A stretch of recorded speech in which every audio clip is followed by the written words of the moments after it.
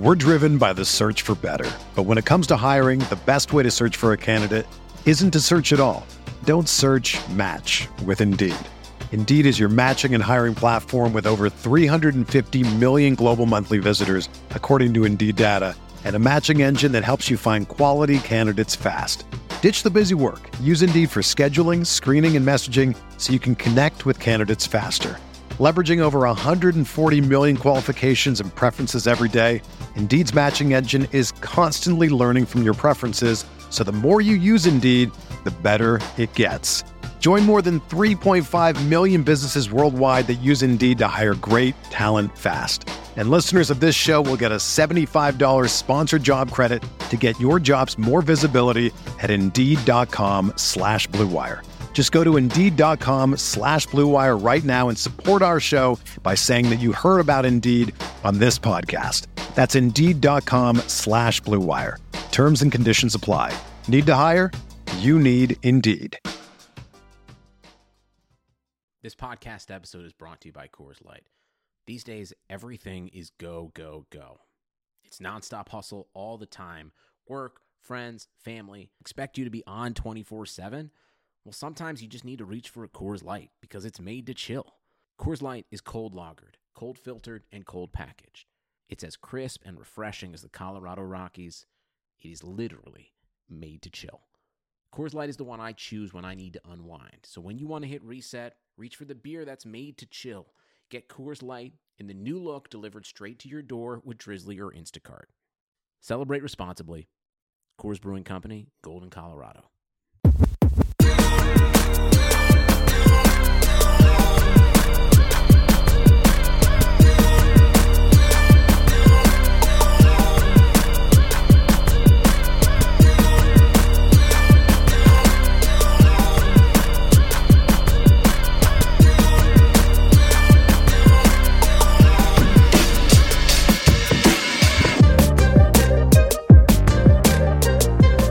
Welcome to the Tuesday, September 1st edition of the RotoWire NFL podcast, sponsored by Dynasty Owner.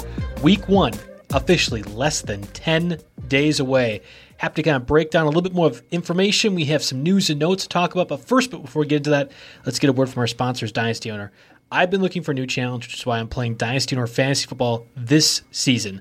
Dynasty Owner Fantasy Football unites the fun and excitement of fantasy football with the skill and strategy of the front office. Dynasty Owner is the only way to play fantasy football with real NFL salaries, adding the strategy of running an NFL franchise. Dynasty Owner provides a unique challenge for diehard fantasy football fanatics out there. Go to dynastyowner.com. RotoWire leagues are forming now. That's dynastyowner.com. We've all been in a league where the winner just got lucky. If you're like me and know you're better than most, Dynasty Owner gives you the platform to prove it. And Dynasty Owner favors skilled players who can manage their roster using real NFL salaries within the salary cap. It adds an entirely new level of strategy. It was one I got to participate in last week, and I'm looking forward to playing it out throughout the rest of the year. Go to dynastyowner.com/RotoWire. Validate your fantasy skills today. That's dynastyowner.com/RotoWire. Dynasty Owner. Start your dynasty today. All right, Jake, hey, we're back. This is the last non-free agent podcast we'll be doing for the rest of the NFL season. Yeah, it feels great, man. And the other thing is 2 days from now, it will be 1 week until the NFL season opener. So there's actual football games on the schedule, actual football games in sight.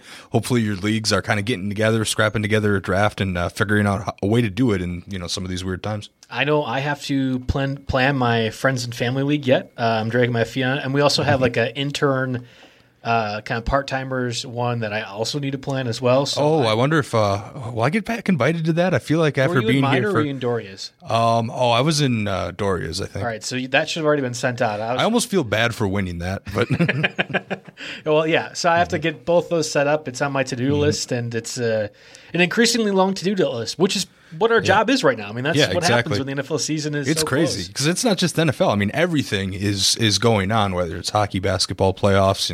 There's a fight every weekend, every Saturday until December 12th. So that's going on in my world. And college sports had some good news today too. So it's a good time to be a sports fan and come back from what's been a really, really sad summer and spring for the most part. Yeah, it'll be hopefully a distraction for a lot of people out there too, dealing with a lot of different things as well. And I know I'm looking forward to the NFL coming back. I was just talking with my mom the other day, and she was asking, "Hey, what do you think of the NFL season?" And I was like, "Oh boy, that's a loaded question." Yeah, exactly. Where do I take this one? What do you think of football? Yeah, ultimately, having football back is great in whatever capacity we get, and I'm looking forward to it. And hopefully you out there listening as well, preparing for your drafts and getting set for that. Again, 10 days away before the start of the official NFL season.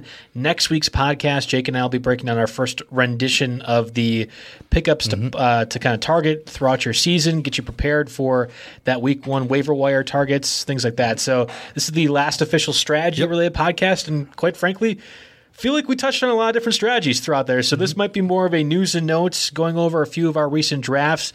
You completed the Vegas draft. I completed the Vegas draft as well. Of course, we weren't able to do that in Vegas, so this was more of an online portion. I did have another NFFC draft that we finished as well. So we'll kind of go over that, mix that in with a little bit of our news and notes that have happened throughout the week and really the last 2 days.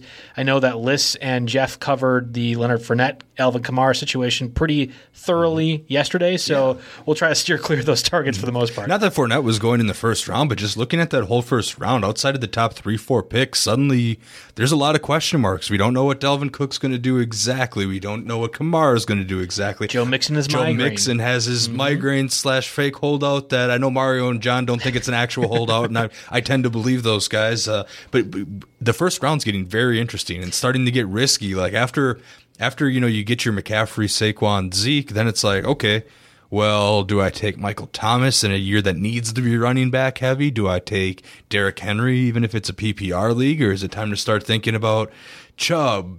Rolling the dice on a rookie, like Clyde Edwards-Helaire too, right? I mean, like it's tough. And I do feel like this has happened more recently in past years. Like we had the Melvin Gordon contract situation kind of cloud things a little bit too. We've had that. Other than the top tier, that 3, 4, 5 running back range, there's a couple of weeks in August where you're like, all right, yeah, I feel very clear that there's a top 5 hierarchy. And then for whatever the reason, the last 2 or 3 seasons, that has gone completely out of the wayside. It's like a cannonball has been shot and destroying the mid-tier fantasy draft spots, which I have said and I will continue to say is my favorite spot to draft in this year. Yeah, it's harder, though. Yeah, it's getting a lot tougher because you would think – I would say that for every Ezekiel Elliott that holds out and gets his money, there's going to be a Melvin Gordon that holds out and doesn't get his money. So these guys have some real tough decisions to make. And I would think with the Gordon situation last year, how not much of that ended up working in his favor here. I would think with that situation, these guys would kind of realize what they're getting into. I mean, I comfortably had Cook and Mixon as my RB1 and 2 in an auction draft.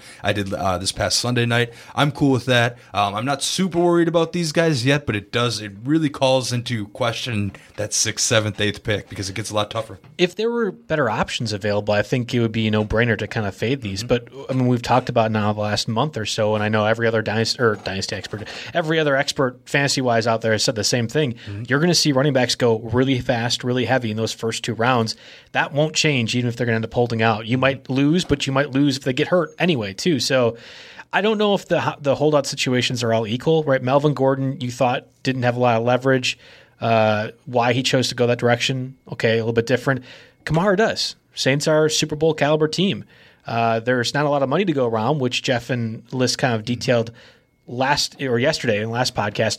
However, we've seen the Eagles and other teams, the Chiefs now most recently, be able to do a lot of magic with that salary cap. It's just a number. It's just a number and it can be worked around whatever way. Yeah. So if the Saints Bill Belichick's taught us anything. Yeah, if the Saints do want to have this problem taken care of, they can take care of it regardless if they have 4.4 or 24.4 million this year. Like that's one of those things where I get it. The COVID-19 situation might make salary cap limitations for next year a very plausible outcome, but that doesn't mean they can't address something this year. And we've seen it with numerous contracts, Aaron Rodgers and specifically I'm thinking of, where you're putting it front-loaded money so the back end is there. Like there's things like that you can do that make it just a number that shouldn't be that big of an issue. And it applies to Dalvin Cook too. Like the Vikings just traded for Yannick Ngakoue yesterday, or was it Sunday? One of the 2 days. It was within the last couple of days, but that made it think, maybe that was some of their Cook money. Yep.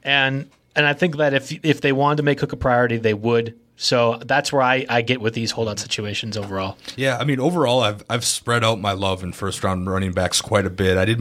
I'm 7 drafts in, I think, and I did my tallies, and I don't have more than 2 shares of a single, early caliber running back, with Chubb and Le'Veon Bell being guys that I ended up with, just because I've got a Delvin Cook, a Joe Mixon, a Christian McCaffrey, and Ezekiel Elliott. I mean, looking down this list here, one Derrick Henry, one Jonathan Taylor. So I've been spreading the love out a little bit, and my commonalities, I guess, if that's even a word, end up falling in the wide receiver position. Good for you for bumping that draft up to 7 now. Well, that was a high riser from last week when you were definitely trying to get those best balls in. All right. Mm-hmm. Well, and the reason you have to do that is because guys like Zach Moss, who just returned to practice today after missing a couple days with a neck injury. He didn't really participate practice-wise. He's a non-contact, but he's still there doing some things. I mean, he affects a guy like Devin Singletary, who is going in the 5th or 6th round, that maybe in past years you'd say, hey, I'll roll the dice on him. However, there's already competition just set in the backfield who they invested a draft pick in,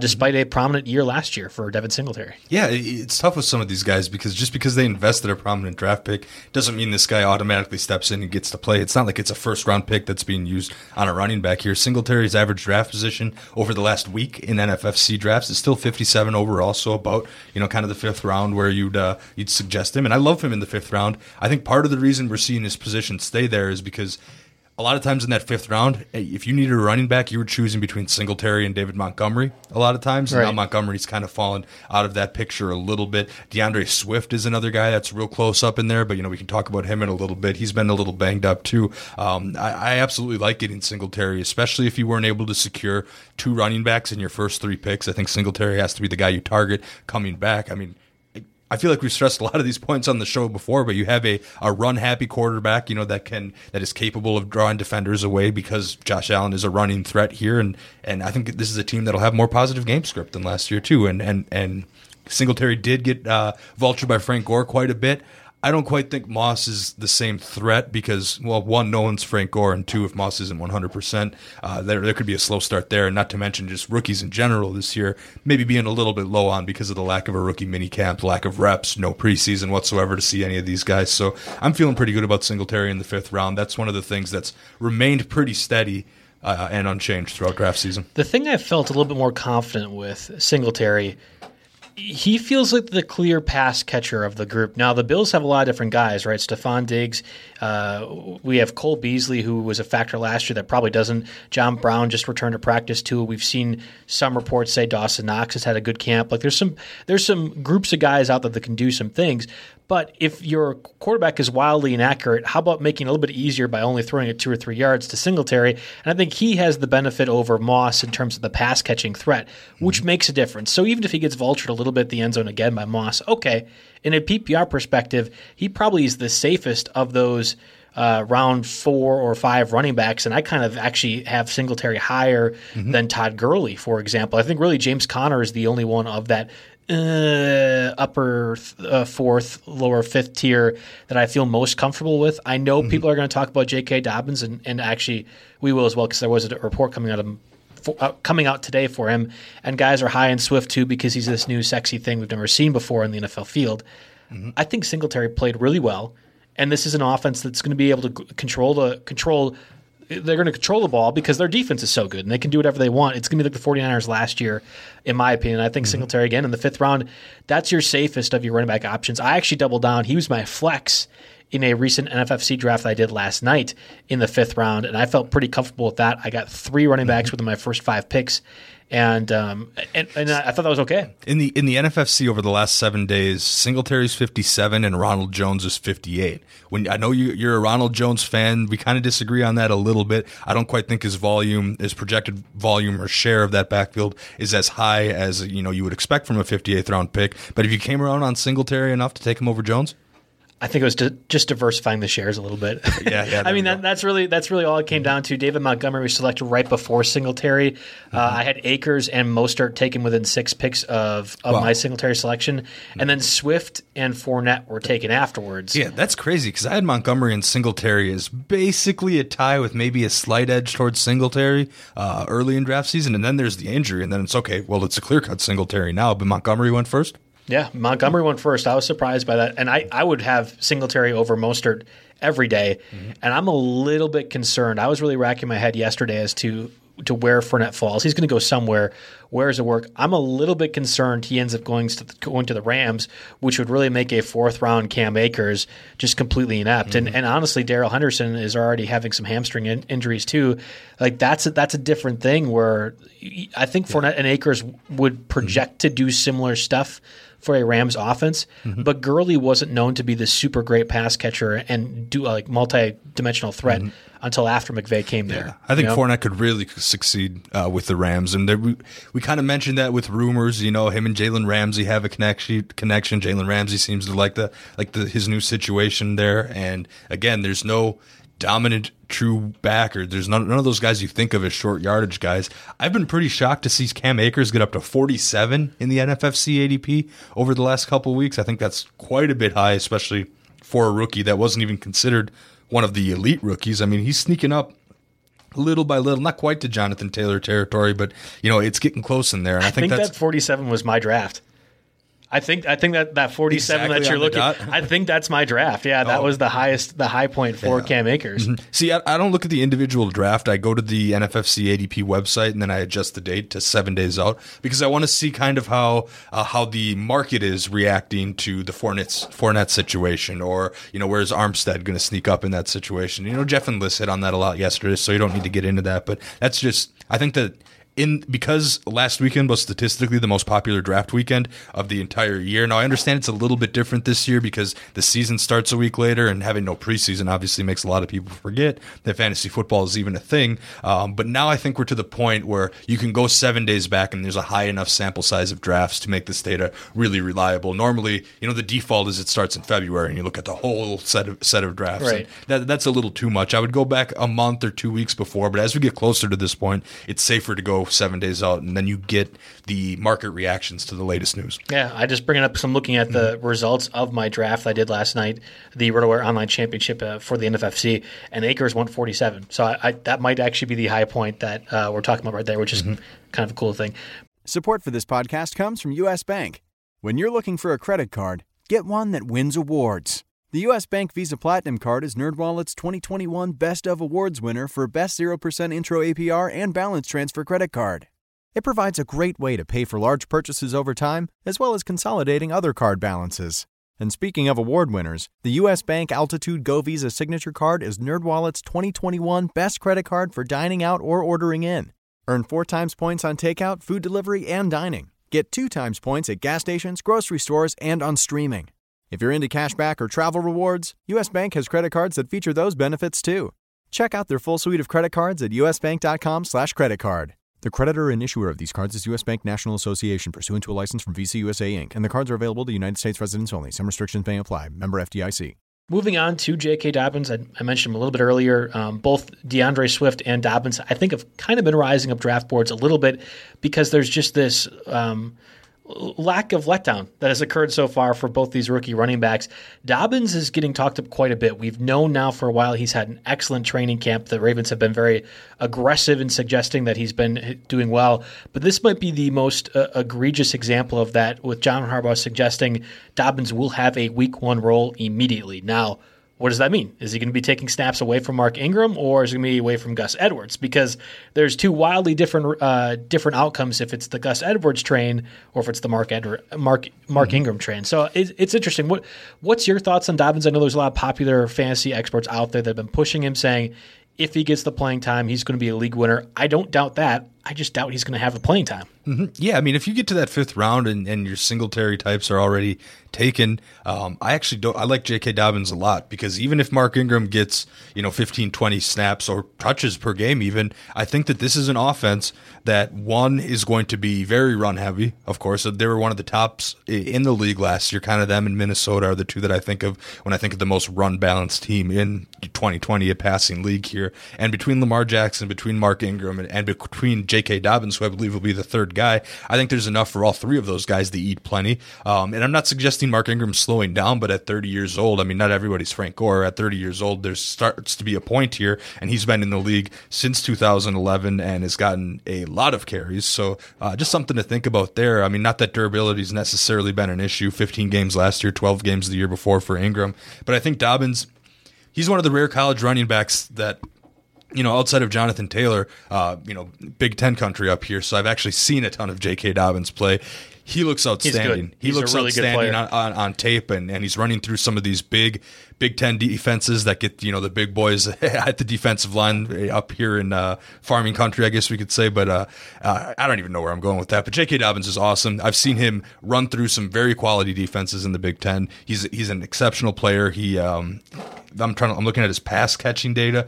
It's there. It's not his primary strength. He caught 20 balls a year for the 3 seasons in college. I think he's seasoned enough to where he's going to become a factor right away. Now, lead back, no, but I don't think you need to be the lead back to warrant a sixth round pick value here, because Baltimore's defense is excellent. That's part of the reason that they're going to continue to have a run heavy approach. So I think there's room for both of these guys, Ingram and Dobbins. So that makes Dobbins RB2 flex territory week to week, but there'll be a few weeks out of the year where he can get bumped to RB1 territory, I think. He makes a lot of sense in a best ball format. I don't disagree there, but here's an example. In a full point PPR, Devontae Parker, Keenan Allen, or Dobbins. Mm-hmm. It's any of those. Well, I just had that conversation. I had to make that choice last night. I took Devontae Parker. Dobbins was taken right before, but I was going to go Parker hands down every time. I know you love Keenan Allen. I do too. I'll take Keenan Allen every single time. So it's great. Let's go ahead and push these rookie running backs up. But when it's coming at the expense of some star wide receivers, whether it be Michael Gallup or T.Y. Hilton, Deontay Johnson, who is a early favorite, early August favorite, I should say, for fantasy football experts, there's a lot of really quality wide receivers left that we're talking about a potentially committee backfield, whether it be Ingram or Dobbins. So just to paint the picture, in the last 7 days, Dobbins' ADP is 69. LOL, Gronk. Going in front of him is Tyler Boyd, Michael Gallup, Kyler Murray, Stephon Diggs, T.Y. Hilton. In a full point PPR, it's Boyd. For sure, it's Boyd. It's Boyd. Yeah, but then you start to get to some of these guys like T.Y. Hilton with a new quarterback. What's the chemistry like there? Stephon Diggs with a new quarterback. What's the chemistry like there? It's going to really depend on team context at this point. Did you use any of those early picks on a wide receiver? Going behind J.K. Dobbins, we have Darren Waller, Will Fuller, who's very boom or bust, Russell Wilson. Probably not drafting a quarterback in that range anyway. A.J. Green, I don't need a piece of. Deshaun Watson, another quarterback. Jarvis Landry, we sneak in there, and then you kind of get your safe, boring guys like James White and Julian Edelman. So, yeah, 69 seems appropriate. There's a couple guys going ahead of him that maybe if I were doing rankings and starting with this, I'd probably have. I could find maybe 3 or 4 guys that are above him now that I'd put Dobbins above, but drafting him as your RB2 is a little bit risky, especially if you need points out of the gates. How about DeAndre Swift, who's been missing practices now for a while with an undisclosed injury? That really freaks me out when it comes to fantasy football at this point of the year when we don't really know what it is. And he just returned and did some limited workload on the side for the Lions. Evidently, he's going to be able to do that again. There wasn't any major setback. But again, how do you know what a setback is when we don't know what he was suffering from to begin with? So that's a big concern for me when you're also considering Swift is going in the 5th, 6th, 7th round of drafts as well. Mm-hmm. Yeah, this is another tough situation, and I have 0 shares of Swift right now. I don't know if I'm going to get one. If I get one, it'll just be to kind of balance things out, but I still think I need to see his price a little bit more. He had better receiving years than Dobbins in college. There are a couple years, he had 32 receptions in 2018 over the same amount of games in 2020, but not thought of as a receiver necessarily. Between his injury and the pass catching ability, this Lions defense is not one that people are getting crazy excited about. They're going to be a bad team in general. They're going to be a bad team in general. So I think we're going to see a lot of throwing. And when that's the case, I start to become a little bit more interested in a guy like Kerryon Johnson. Now he's wearing that knee brace for his peace of mind. He missed 8 games last year. Capable pass catcher. Somebody who definitely got a lot of hype at one point, but has never really been able to deliver, whether it be because of his rookie season, largely because of injuries. But for perspective, I've got 0 DeAndre Swift. He was going at an auction I was in on Sunday at $6, did not bid on him, and later on I ended up snaking Kerryon Johnson for $2. $2, at the very end. So, I'm fine with taking that approach because Kerryon Johnson's the way he's being drafted, he's not a starter right now. So you get someone that maybe he's kind of one of those post-type sleeper players that cashes in. And then who knows what happens with that Swift injury or if Swift gets as much of a bulk of the workload as a lot of people are projecting him to. I think that uncertainty makes his price a little bit high for me. Yeah, and you talk about the pass catchers for Detroit. I actually think Jason Huntley, who they drafted in the 5th round this year, makes the most sense as the main guy. Like if they are trailing, it's the Theo Riddick of this Lions offense. They invested a higher pick in him in the 5th round, which means that Swift and Kerryon Johnson would come off the field potentially. And again, I have to think the Lions are going to be maybe a 4 or 5 win team this year. And if that's the case, they're more often than not trailing. Stafford's going to get his numbers. I like Stafford a lot as a QB 10 to 14 range just because he's going to have to pass. But I don't know if I like either one of those running backs, especially one that's been missing over a week with an undisclosed injury, another one that needs to wear a knee brace for comfort. Like that, yeah, exactly. Neither one of those are sexy things to look about. I'm not crazy high on that, but if I can get Kerryon I think the two, I would say the two have arguably a similar ceiling. If one of the two doesn't pan out, then the other guy has a big opportunity ahead of him. I don't expect to see a ton of Bo Scarborough this year. No. So what I'm saying is I'll take the $2 player over the $6 to $12 player when the upsides to me are a little bit similar. Neither of them are going for that in a normal auction draft. Like Swift is probably a $20 player. I'm pretty sure he went around for that in our stake league, and Kerryon's more like an $8 or $10 player. I don't know what your auction values are different to others. Kerryon's not a top 100 player even though in the Yeah, I still think he's like that's the Tevin Coleman, Matt Breida, Jordan Howard range, which is the $8 to $12 shrug your shoulders. I have a little bit of money left and I need a running back 4. That's kind of what it is. And Swift is still like he's being drafted as if he could be a flex running back 3 or running back 2 if you really decide to fade the position. Yeah. I don't want any bit of that. Right now the ADP has Swift at 59 over the last 70 days. He's ahead of Hollywood Brown and Devontae Parker, which to me is criminal. And he's ahead of Dobbins too, right? Who is 69, Gronk, right? Yeah, exactly. Yeah. So he's ahead of the price is just way up there for me. No way. Yeah, so exactly. I guess to summarize the point, the only way I'm getting a little piece of any of that Detroit backfield, a running back on a bad team, that kind of it makes me hesitant with Jacksonville too, because they're a team that's clearly tanking and they're going to be horrible. Do you really want the RB1 or do you really want the RB1 on the Dolphins last year? Think about it that way. Right. There's not necessarily a guaranteed value there just because the guy's a starter here. So if anything, I'd take Kerryon, but at a very, very, very steep discount, and that's about the only share, and I followed through with that so far. I think I've got one piece. We didn't really get much news throughout the day, at least as of this recording, but we have gotten news throughout this past week of the Jets just doing Jets stuff, and it really isn't their fault. But man, you talk about a team that already wasn't good that's going to look even worse by the start of week 1. It feels like, here we go, Denzel Mims not practicing. There's their second-round pick that they invested a draft pick in, or that they invested highly in, obviously, as a second-round pick. Jamison Crowder didn't practice with a lower leg injury. Evidently, it's not serious. Well, that's fine. Brashad Perriman, who they signed in the offseason instead of bringing back Robbie Anderson. Okay, great. He was supposed to return to practice Saturday, and we are now 3 days later, still no practice time yet. You look at the depth chart, and actually there was a picture that Jerry Donabedian shared on Twitter earlier today of just how many guys listed as questionable. I think it's like 8 of the Jets' top 12 pass catchers, including Chris Herndon, who is this supposed to be breakout tight end star for a lot of people, that all have limiting injuries right now. I don't know if it's just that we're finally seeing the Jets revolt against Adam Gase, but I'm here for it as somebody that doesn't care for the Jets and also thinks most of their players are not very good for fantasy. Yeah, the only piece that I've really had any interest in there, Herndon hasn't quite fit into my tight end equation yet, but the only guy that I have multiple shares of is Jamison Crowder because there's experience here. He was good enough last year with very subpar quarterback play, and he's been productive as a wide receiver over his career in the NFL. So he's the guy that I have. I took him at the 8-9 turn in our Vegas draft. I'm okay with that. He's kind of I took him at the same time as Deontay Johnson because I needed a wide receiver 3, and I figure, maybe one of those guys will pan out. Crowder's still only 27 years old. He says that the tightness in his lower leg isn't serious. I love how they're doing hockey injuries now here. I know. It's so frustrating. But, I mean, Crowder had the best year of his career in 2019, catching 78 passes for 833 yards.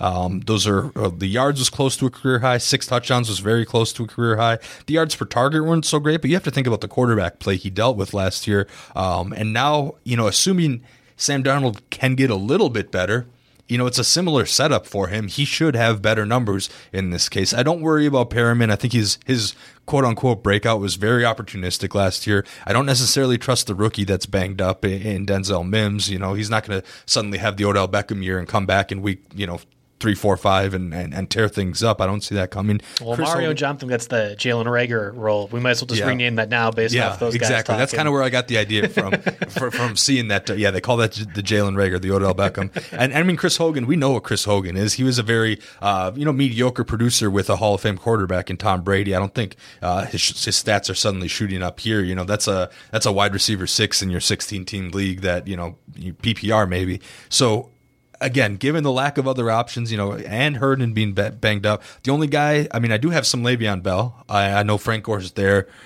I know all of us listening to the show have been burned by Frank Gore vulturing carries from one of your running backs in the past. I've got a couple Le'Veon Bell. He's one of the few running backs I have multiple shares of. You're not worried about Kalen Ballage coming in and stealing that too? They just traded for him last week. It's a joke. Don't worry about it. I was going to say, did they cut him right away? Because we don't even have him on our depth chart. I thought they traded for him. Maybe it was a situation where they bounced back. But no, Gase talked about how he was really excited to have that special teams threat for Kalen Ballage. God. You're right. He failed the physical.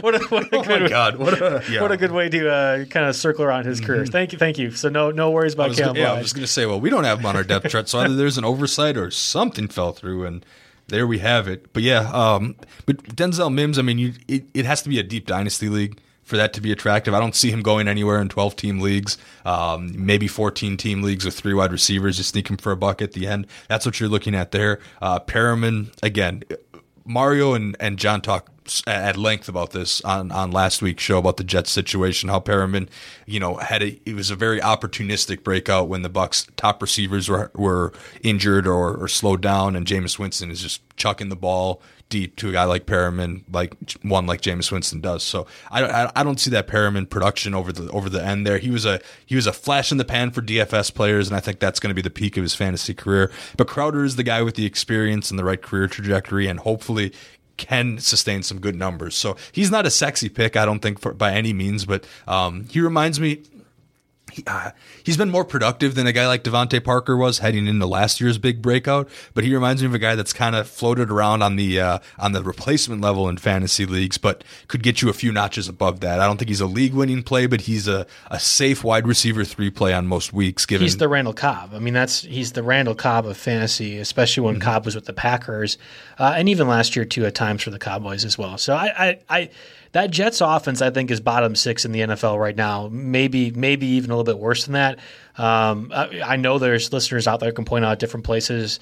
Washington, Jacksonville, both have very obvious weaknesses for as great as I think Stephon Diggs can be, and I think as great as John Brown is. Josh Allen's a little bit limiting as well for that. So there's some question marks on the Patriots too. Basically all of the AFC East is just bad overall, and I don't know how much you're getting value from them fantasy-wise, but it'll be interesting to kind of watch. For now, basically every pass catcher for the Jets is injured at some capacity, so keep that in mind if you are looking to target them in your standard or PPR drafts, for that matter. Mm-hmm. The one other note that I wanted to get to, Darrington Evans, a rookie pick this year for the Titans, has missed 6 straight practices. He has been the guy that's been backing up to Derrick Henry in drafts right now, and I did that in the stake league auction. I did in one other draft as well too. That's concerning to me, and I've talked ad nauseum now about A.J. Brown essentially being the backup to Derrick Henry. But seriously, when or if Henry ends up getting injured at some point with as much toll that he takes on his body, you have to think something like that could be down the line. There isn't anybody else there, and I almost wonder if a guy like Devonta Freeman makes sense to be signed. I know the Titans don't have a lot of money either, but just like trying to project where some of these backup backup veterans could go. Fournette maybe too in some capacity. It's just it's hard. You seem to be of the mindset that at some point Henry's going to break down. Yeah. is what I'm getting from you. I want to prepare. I want to prepare if that happens because I normally don't invest in Henry. So this is the year that I have multiple shares of him. And this will be the year that he breaks down. That's how my luck works. Just how the luck works. I'm sort of looking at this the other way here. If you're in a non-PPR draft here and you want something safe, like his ADP is not quite there. I mean, the NFFC, which is full PPR full point, here. Yep. Yeah, he's 8 in the NFFC. But looking at the guys ahead of him, Dalvin Cook, are you worried about his contract? At least Derrick Henry's paid. Clyde Edwards-Helaire, are you worried about a rookie, or are you worried about them bringing someone else in? Right above him, Michael Thomas. I mean, it's a receiver. He's about as safe as they get. Alvin Kamara, holdout, who knows? But he should have the leverage. Like, how high could Derrick Henry go if it's a non-PPR draft? Because he, in my eyes, 4. could be RB4 or should be RB4 he's 4 for in me. non-PPR, and he carries less risk than some of the guys like Edwards-Helaire, Cook, and even Sanders and Mixon, because he is the guy. I don't think you can draft. I mean, all these other guys have more tangible risk we're looking at holdouts and other situations. With Henry, it's like, oh, well, maybe he could get hurt. Well, everybody carries that risk, right? So I could see Henry sneaking up. If you want to be risk averse and you want to make sure you get one of those solid running backs, if you told me you were taking Henry at 4, I wouldn't blame you for it. I'm not quite sure that's a move I'd make myself, but it could happen. Oh, I'll take Henry at 4 every day. And to reinforce your point, we actually had List take Nick Chubb, number 5 overall in our Vegas draft, which is also standard scoring. There is no PPR aspect. And he wrote about it on the site too. I think Nick Chubb at 5 makes complete sense. And I know it's crazy, right? Like his ADP is more like a second-round guy. But in a standard scoring, I'll gladly have Nick Chubb in the fifth overall spot over all those guys you mentioned. I'll add one more to the name. Give me Josh Jacobs as number 6 overall in a standard scoring setting. I'm going to push all those guys, Cook, Kamara, Sanders, Kenyon Drake, Aaron Jones, all of them are going to move back in a standard scoring where I'm not getting dinged as much for the lack of pass catching. This is amazing how it can highlight the difference between PPR and non-PPR, because I don't the exact number, we'll check lately, but 12 of the first 14 picks in ADP are typically running backs. But the order that they go in is so different in either of these. So, and then there's the holdout things, making things a little more complex. So, yeah, Jacobs, Chubb, those are guys that sometimes you can get coming back to you in the second round, which is amazing. I saw our Peter Schenke did an NFFC draft in his Beat Peter Schenke league. I don't know what people were thinking, but they let Zeke slip to him at 5 overall. Yeah. And then Chubb got to him coming back in an NFFC draft where people are all supposed to have skin in the game, and this to be a high stakes thing, like, whoa, how is that happening? And I understand it's PPR. That would look a whole lot sexier in non-PPR, but you'd never get that in non-PPR. So congrats to him, and boo on those guys who let that happen. Yeah, I felt really good about getting Edwards-Helaire number 8 overall in mine in the NFFC draft last night, and then coming back and getting Eckler in the second round, which was, I think, like pick 16. Yeah. In a full-point PPR, that's nice. That's glorious in full-point PPR. I'd be all in on that. Yeah, so we're going to talk more about our drafts. You also completed your Vegas draft as well. I got done a little bit earlier than yours. We can kind of go over those. I want to get a word from our sponsors, though. We'll start first with FanDraft. Take your league's fantasy football draft to the next level with FanDraft, the online fantasy football draft board. FanDraft makes your draft feel like an actual NFL draft with features such as a streaming ticker, live draft clock, custom logos, team walk-up songs, multiple draft order displays, and more. FanDraft can be used offline for in-person drafts, or you can export the display via projector onto a large screen for the TV onto a large screen TV for the league to enjoy. And you can do it fully remotely too. You can perform traditional and auction-style drafts. FanDraft also supports IDPs, rookie-only drafts, keepers. Really, just about any customization to meet your league requirements, FanDraft has you covered. You can sign up for a free trial account at FanDraft.com. When you're ready to order the pro account, make sure to use promo code ROTOPOD15 to save 15% off your purchase. Again, that's FanDraft.com, and use promo code ROTOPOD15 to save you 15% off the pro football account, or pro account, I should say. Let's also get a word from our sponsors, Underdog. Say hello to your new favorite place to play fantasy football for real money, Underdog Fantasy. With Underdog, all you need is the fun part. Just draft. Forget about injuries, trades, waivers, and setting lineups. Just set it, forget it, and wait for the winnings to come in. This year, they have $1 million tournament. That's right. Just draft the best team, and you have a shot at $1 million in prizes. Sign up for Underdog today and enter the Best Ball Mania for a chance at $1 million in prizes by going to UnderdogFantasy.com or searching for Underdog Fantasy in your app store. Be sure to enter the code ROTOWIRE after you make your first deposit. Okay, what's the best strategy here, Jake? Do you want to talk more about your Vegas draft? Should we go into a little bit more detail about the NFFC? Again, we bring up these drafts, because we've run out of time to do any strategy-related stuff. We're 10 days away from the NFL season. You better be prepared for it as best you can. The way to get prepared, doing some of these drafts, listening to experts doing their drafts, and figuring out how you want to handle your strategy moving forward when you are drafting against your friends and family. Yeah, so I guess I'll do mine first because I did have the first pick in this draft, and this is unique. This is the first and possibly the only draft I'll get the first pick in. So I'll run down the team and a little strategy, just a couple minutes. But there are a couple other points that I wanted to make just because this draft was still happening when the Fournette news happened. So how did owners react to that and that kind of situation? So, of course, even in non-PPR, I took Christian McCaffrey first. Had to get myself at least one of him. Coming back, I was lucky enough to have Kittle fall to me. Dig that. Then got DeAndre Hopkins, my first and only share of him. A guy that I wanted to get a piece of. Then I didn't expect to do this, but at the 4-5 turn, I got James Conner and Le'Veon Bell. Again, I'm not finding myself to be a huge Le'Veon Bell fan this year necessarily, but at a 5th-round price, I'm all over it. So I grabbed him, and that was basically at the cost of saying, okay, I probably won't get Kyler Murray to pair up with DeAndre Hopkins. Then coming back, guess what? I did get Kyler Murray to pair up with DeAndre Hopkins, and then I started kind of reaching for wide receivers here because I needed wide receivers 2 and 3 basically after Hopkins. It's a 3 wide receiver league, so I ended up in my next 3 picks were all wide receivers: Fuller, Crowder, Deontay Johnson. Deontay Johnson was wide receiver 43 last year. So this was a spot where I was really torn between picking Deontay Johnson or picking maybe Mecole Hardman, or taking someone like a CeeDee Lamb or one of the rookies. But I ultimately went with Deontay Johnson. He's a guy we haven't talked about necessarily, but he would finish as wide receiver 43 last year with Mason Rudolph and the likes here as quarterback. Now he's another year in the league, and he's got Big Ben at quarterback here, and that's got to be an improvement no matter what we get out of Big Ben this year. So and the price was wide receiver 43. Right. Well, I was going to say, so I'm going to get profit there either way. The only reason we haven't talked about Deontay Johnson is because he's become a weekly staple on the Thursday RotoWire podcast with John and Mario. I feel like they're almost being paid off by Deontay Johnson supporters, or deniers, I should say, to talk about him, because they've been very aggressive discussing him, and they've mentioned on multiple occasions the depth of target when it comes to Deontay Johnson compared to James Washington, who was drafted in the very back end of your league as well as mine, the one that I took part of as well. And then what that means with Juju Smith-Schuster coming back from injury too. So I'm one of those guys that's probably fading Deontay Johnson. But if you're talking about a 9th round price on Deontay Johnson, he's normally going 7th or 8th round at the minimum. Yeah, I'll gladly take him instead. So that's fine. Guys like Deebo Samuel and Christian Kirk, and I love Christian Kirk. You wouldn't be able to take him when you have DeAndre Hopkins and Kyler Murray, but I'm taking Deontay Johnson over Christian Kirk every time.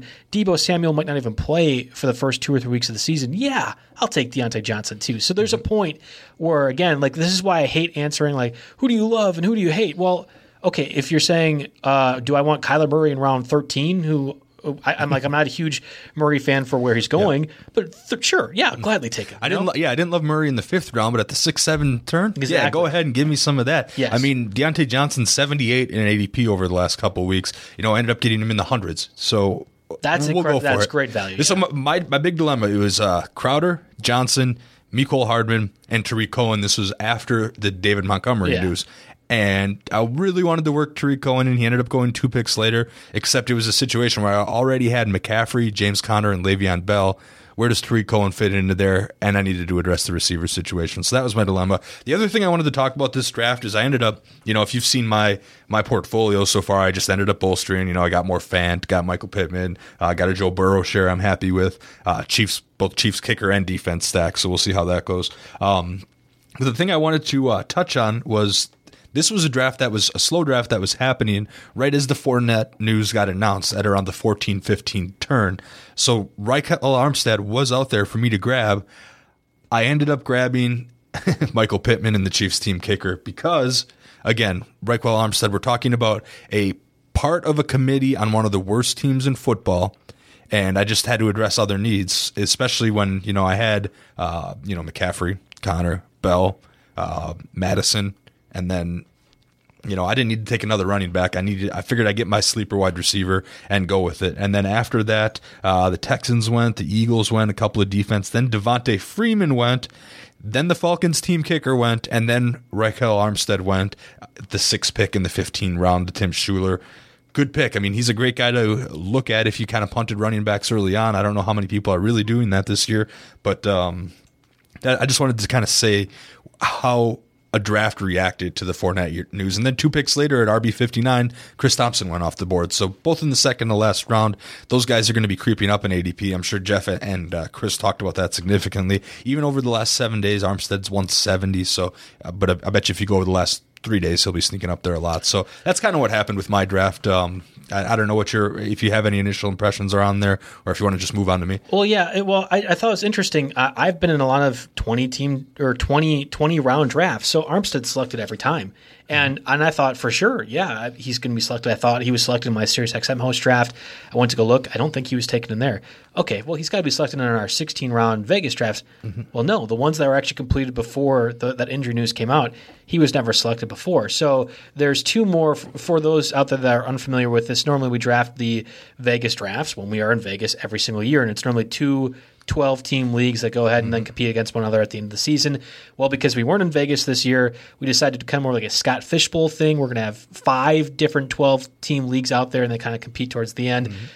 I kind of said I'll figure it out when I get there, so you don't ask me any questions about the scoring system for playoffs and beyond, but just know we have 60 teams drafting. 3 of the drafts had already been completed by the news of Fournette's release. Mm-hmm. Your draft and only one other draft actually had that. Armstead was selected in the 13th round in one of the other drafts I was taking time, and Chris Thompson was selected a couple picks before that. So that was actually a little bit of value for your league, and I'm surprised. I would bet, and we will probably have to talk about this next week, but Armstead's going to be more of a $10 or $15 pickup player in leagues that haven't seen him. Yeah, Well, he wasn't practicing today, so like there's that information too. So like hopefully a week down the road when we're doing our waiver wire show, we can get there. Hey, can I interrupt this show with some breaking news? Yes, please. We need some breaking news to talk about. Joe Mixon and the Bengals have reached an agreement on a 4-year contract extension, according to Adam Schefter of ESPN.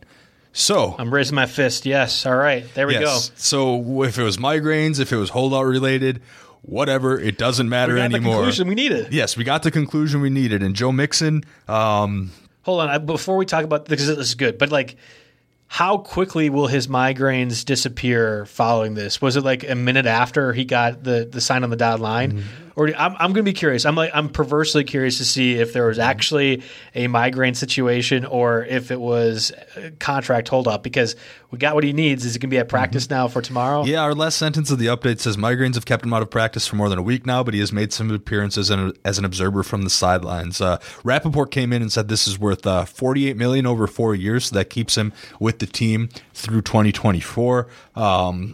Go ahead and put Mixon into that safe group now, I think. All right, so standard scoring first. Standard scoring, we both said Henry 4. Mm-hmm. Is Mixon now 5 ahead of Nick Chubb for me or for others out there?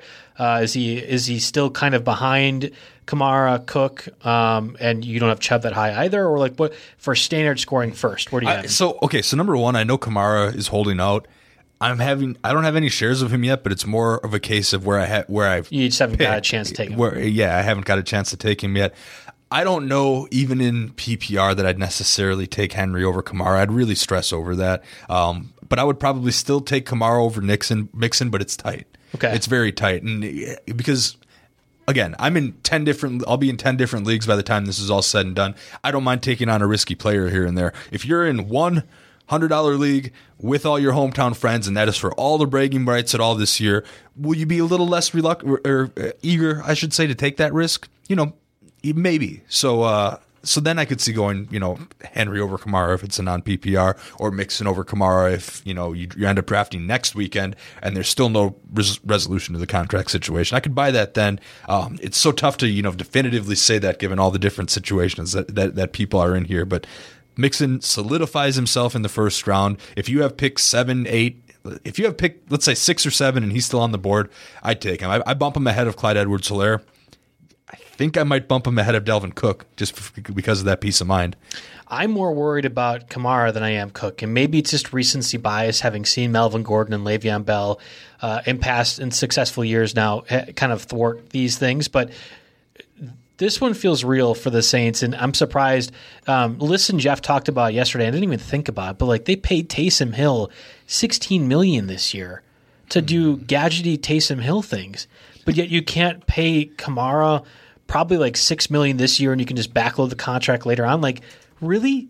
That was the choice you made? That should be concerning. That concerns me as a fantasy manager out there. So I don't know. They were worried about Drew Brees' durability, maybe, and that could have. Well, that's why you signed Winston for less than $1 million to be your backup quarterback, right? I was on my way to check the depth chart, and I was like, "Oh yeah, there's Jameis." Well, it's okay, and I don't think the Saints believed that Winston was going to be available in this free agent market, and they just took advantage. I mean, that's fine. The compensatory pick you're going to get from Winston next year is fantastic. That's not the point. I'm just saying, like, even still, whether Hill was going to be your backup to Brees or not, you decide to make what was a gadget quarterback more of a priority than your all-star running back who has done everything for the offense. Latavius Murray's good.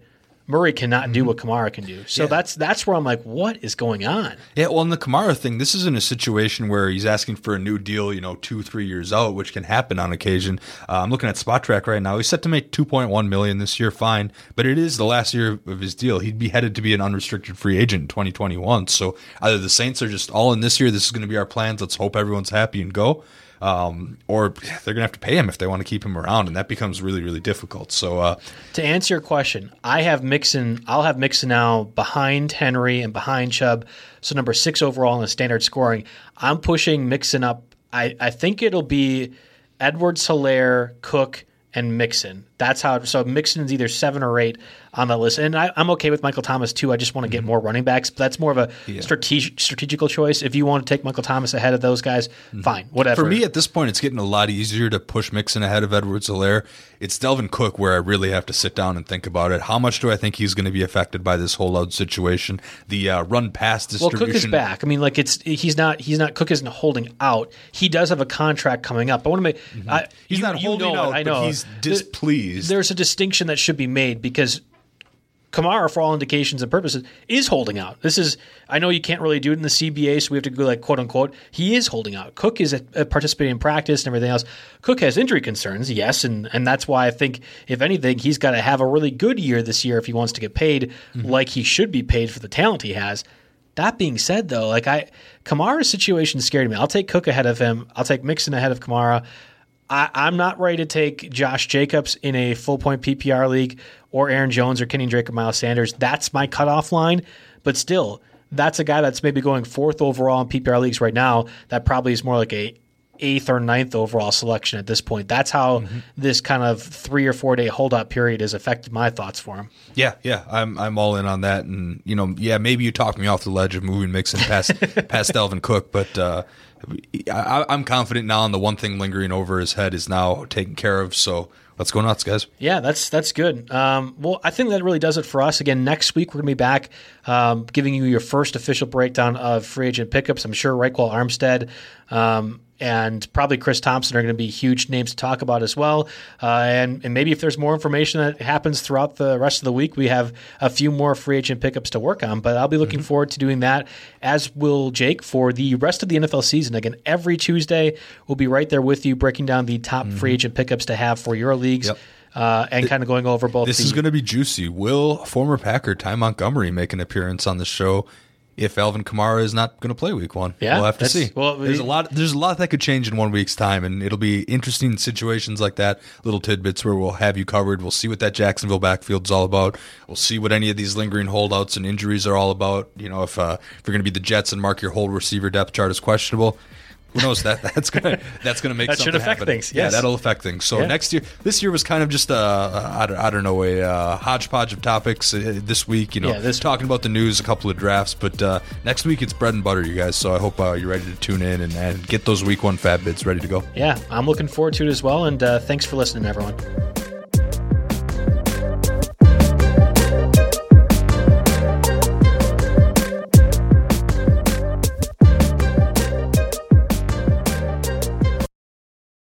Sick of being upsold at gyms? My guy, you're currently a base member? For $90 more, I can upgrade you to our Shred membership. For $130 more, you'll be a Swole member. And for just $300 more, you'll reach Sweat Platinum. At Planet Fitness, you'll get energy without the upsell. Never pushy, always free fitness training and equipment for every workout. It's fitness that fits your budget. Join Planet Fitness for just $1 down and $10 a month. Cancel anytime. Deal ends Friday, May 10th. See Home Club for details.